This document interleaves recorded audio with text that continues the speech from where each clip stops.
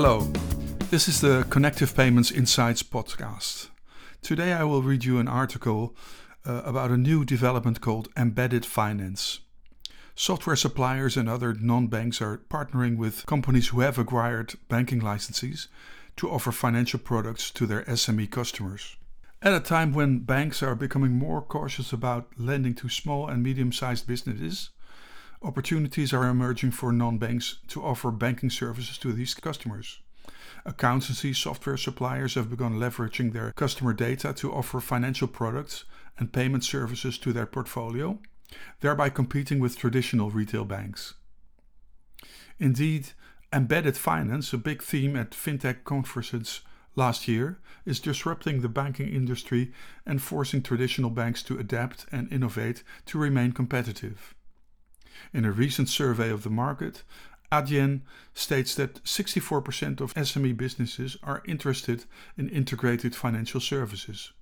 In Europe and the United States, the potential market size is estimated at 104 billion euros, accounting for a market share of 45% in the SME market.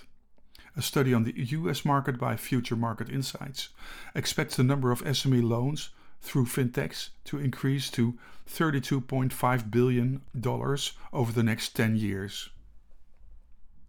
Here are a few examples of embedded finance. Moneybird, a Dutch software as a service company that provides invoicing, bookkeeping, and other financial services to SME businesses, has recently included Adyen's lending as well as payment processing service to its suite of financial solutions. Entrepreneurs who take care of their administration via Moneybird will see a block with the available credit line in their dashboard.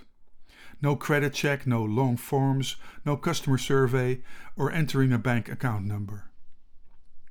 CEO Edwin Vlieg states he prefers this technical solution over PSD2, with its often glitchy and error-prone interface to banking APIs.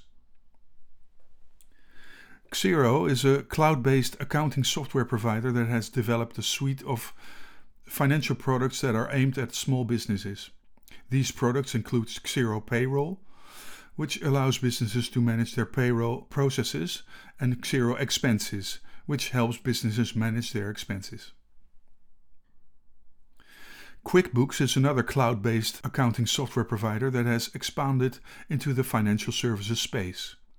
They have developed a suite of financial products that includes QuickBooks Payments, which allows businesses to accept payments from customers, and QuickBooks Capital, which provides loans to small businesses. Stripe has expanded its offerings to include financial products. Stripe Capital provides loans to businesses that use Stripe's payments processing platform. Stripe also offers Stripe Billing, which allows businesses to manage their recurring payments. Also, Square has developed a range of products for small businesses.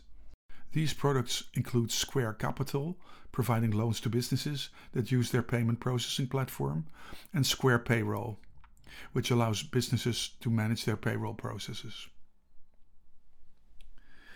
As said, the integration of financial services into non-financial products and services has the potential to disrupt traditional banking. By embedding financial services within other products and services, companies can offer their customers a seamless and more convenient experience, potentially reducing their reliance on traditional banks. While embedded finance represents a significant challenge to traditional banks, it also presents an opportunity for them to evolve and adapt to meet changing customer needs and preferences. Some ways that traditional banks can meet these challenges are: first, collaboration. Like traditional banks can collaborate with fintechs and other non-financial companies to offer embedded financial solutions.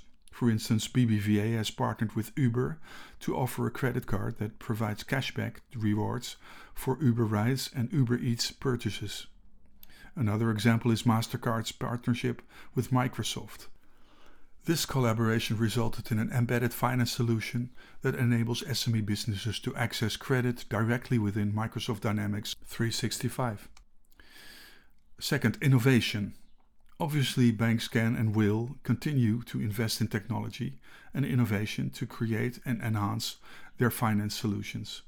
By offering their customers a seamless and convenient experience, they can compete with fintechs and other companies. Third, customer centricity. Just like accounting software suppliers, traditional banks can focus on delivering exceptional customer experiences, leveraging their existing customer base. By understanding their customers' needs and preferences, they can develop finance solutions that meet those needs. With a solid reputation for security and reliability as an extra asset.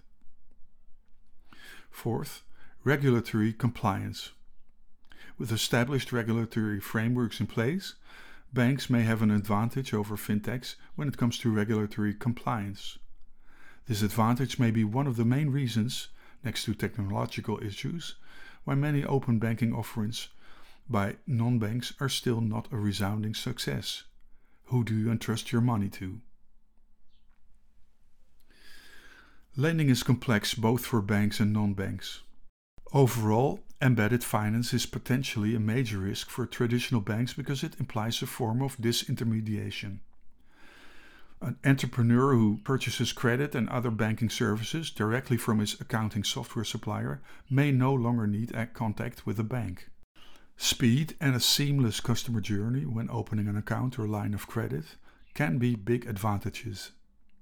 Adyen claims it facilitates the financial services speed particularly required by SMEs, who are often slowed down and underserved by traditional institutions. Both software as a service platforms such as Moneyboard and fintechs with a banking license such as Adyen, Stripe and Molly are looking to expand their service portfolio to become the one-stop shop for their customers. However, whether this development will really take off depends on many factors. The uncertain market conditions make offering credit to SMEs more complex and risky. Traditional banks have lending in their DNA and years of experience in assessing credit risk. Some banks will not regret if SME clients turn to third parties for credit offers, given the limited benefits and high compliance costs.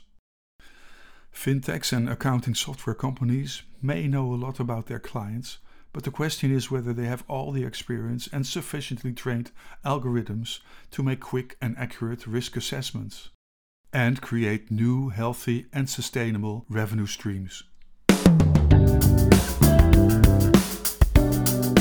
For more news, interviews and insightful articles, subscribe to this podcast, our newsletter, or go to connectivepayments.com/insights.